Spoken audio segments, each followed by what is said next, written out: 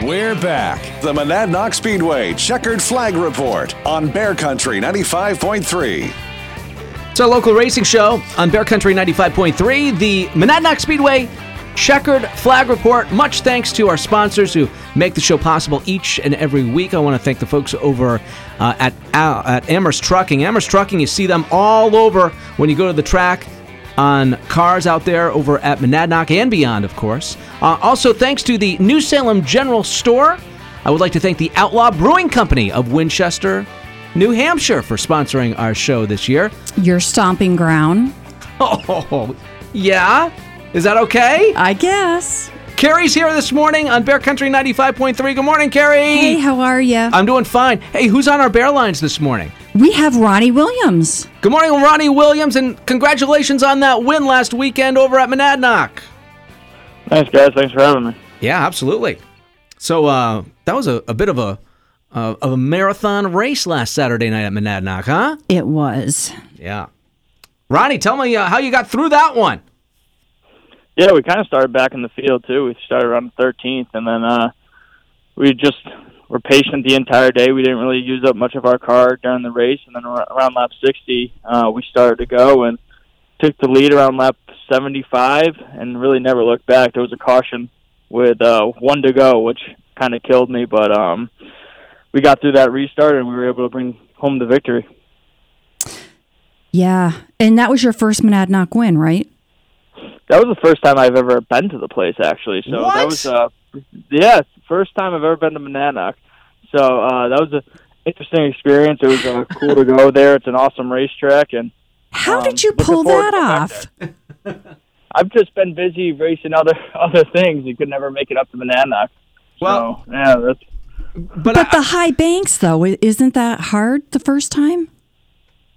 Yeah, I kind of compared it to other tracks I've been to. Going to Claremont for the first time the week before, or a couple weeks before that. It kind of drives like that, I would say, and it has a little bit of like Riverhead feeling to it down in Long Island, New York. So, yeah.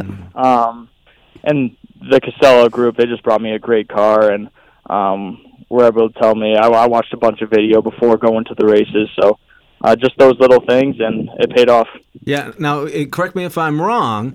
That was the same modified that Chase. Did Chase win with that one, Carrie? Yes. That's what I thought. But that car has a lot of history with drivers. Not just Chase. Correct. Okay, what's going on? So that car kind of reminds me of like musical chairs. So when the music stops, you jump in it. So Rowan Pennick's been in it, Chase Dowling, Les Hinckley, now Ronnie's in it. Les Hinckley, that's what I was thinking of. Yep. And I'm sure there's others. This is like just off the top of my head. Plus they have like top-notch equipment, like Ronnie already said. So everybody who's been in the car has been successful. And by Ronnie's performance last week, you can tell how wicked fast it is, and that Ronnie had an incredible strategy, which when he was hanging back, I kind of, because I watch him every week, sometimes twice a week. Right, down in Connecticut. Okay. So I knew that he had a strategy, and that actually, I probably shouldn't say this, but me and a certain person every week bet on cars. Yeah, you probably shouldn't say that. For a Kona Ice. It's for a Kona Ice. It's not for money. And that person picked Ronnie and won, so I'm out $3. You're out of Kona Ice. Gotcha. Yeah. So besides that, Ronnie's done a ton of stuff. Yep. So, Ronnie, weren't you one of the first people to rent one of the cars from the Rocco fleet? Yeah, back in 2016, I think it was. We had a deal with Keith Rocco to run an SK at Thompson. We had strong runs. We finished third in the standings to Ryan Preece and Keith, who actually won the championship. So for our first time full-time season at Thompson, we thought that was pretty successful, and just been in a lot of different cars since then. So when you do that, the rental, does Rocco take care of the car, or do they basically just give it to you and your crew are in charge of it? No, the setup and all that. He took care of everything. Me and my dad would drive to Berlin Yeah. Connecticut, pick up the car before every race, drive it to Thompson. We'd park near each other. And then we would bring it back either that night, depending if it was an early night at Thompson, or the next morning. Now, that must have been kind of a relief from a family car, I would imagine, is what you started out in. Yeah, I mean, it just takes a lot of the work away. It's kind of like just show up and drive kind of mentality. But we still had a lot of stuff going on with our family stuff at that time. Yeah. We were working with Stash Petova at that time, and I remember that. We had good amount of good runs at Stafford, and raced down at Waterford a couple times, and then we got into the Wheel Modified Tour and other like Jensen SK at Thompson the year after. So we were definitely busy. Yeah, and I remember like one of the first years you were running that, you had, what was it, like 6 wins in a season? 6 wins, yeah. I remember that year. I think that was like one of the first times we interviewed you. I remember that. Yeah, it was. Yeah, that was a good year for sure. So now you're in the number 50 at Stafford. Yep. Adam Skvorek Rocket. That car also is first class equipment. And guess what? You get the championship with that car. So again, I just want to ask you, like, is it less pressure to drive for somebody else as opposed to, like you had mentioned, less work on your own car? But I also imagine it's pressure in a different sort of way. Yeah, I would say it's definitely much more pressure, I would say, going there and driving for someone, because you always want the best outcome. You always want to give them what these guys worked so hard in the shop for all week. So, like I always said, it's more on them doing their stuff in the shop, and I kind of have the easy job going out there and having some fun and going and win some races for them. So, they do all the work. They're unbelievable. Like I said, the Adam Skvorek team last year, winning 4 races, winning the biggest race, the SK5K, in June, and ultimately winning the championship was awesome for us. And we got a couple more cars over the off season to have some fun with and go compete for more wins and championships. So all's going well right now. Yeah, when I go to a track, I have to remember what track I'm at and what race is on, so I know what number to look for. So what does the future hold for you? Right now, we're just doing a lot of stuff with the Adam Skvorek. We're doing full-time SK at Stafford, full-time SK at Thompson. We're doing the open shows at Stafford, which there's only 3 of them. And then whatever races don't interfere with Stafford and Thompson, we're going to be running the 25 Gary Casella car.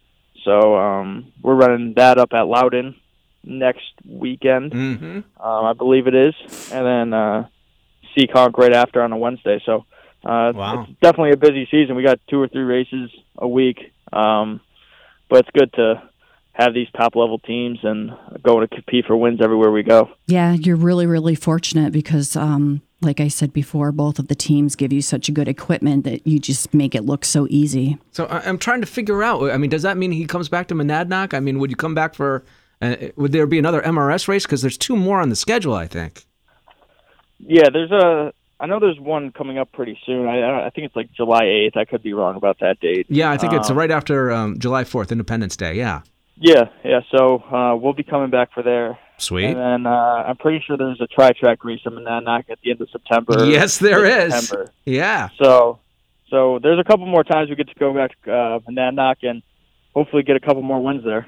You know, I wanted to go back to the race real quick because, Carrie, remember it was like lap 99, there was a wreck in turn 1, and they dumped a ton of fluid right there. There was a big cleanup that happened.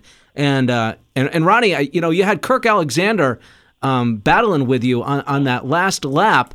Take us through that last lap. I mean, was it a little tricky? Because, like, when you go into turn 1, I mean, that's when you're really hitting the gas at Monadnock.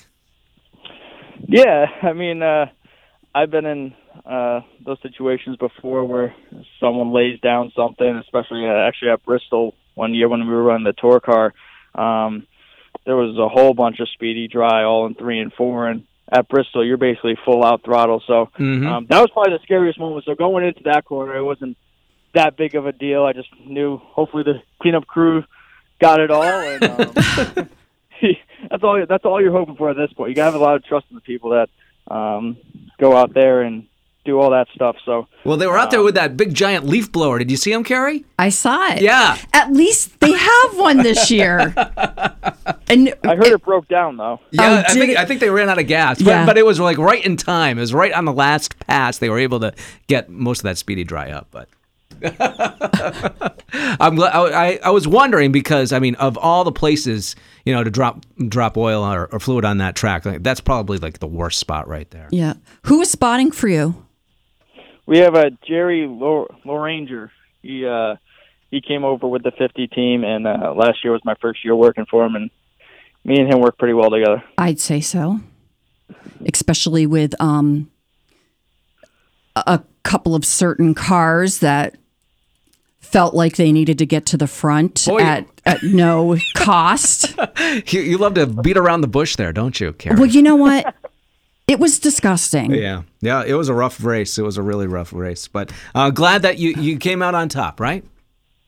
Yeah, there's nothing like winning. So every time we go to a place, we want to win races, and especially going to Monadnock, it's such a cool track, and driving up there is neat as well. So I think the only part that sucked about that track was we were parked over by the woods, so we got all the bugs around like 5 o'clock. Really eating me alive, but no, it was an awesome track, and looking forward to go back there. A little calamine lotion, you'll be just fine. Start a campfire next time. That'll keep them away. Maybe that too. Yeah, there we go. Thanks, guys. Up in Winchester, they wouldn't notice. Sure. Kevin lives in Winchester, so I got to rank on him a little bit. Are we all set? I think so. All right. Hey, Ronnie, once again, congratulations on the win. You'll see Carrie before you see me again, but we can't wait to see you race again up at Monadnock Speedway, okay? Awesome, guys. Thanks for having me. Hope to talk to you soon. All right. Thank you so much, Ronnie. We'll be back with more. It's the Monadnock Speedway Checkered Flag Report on Bear Country 95.3.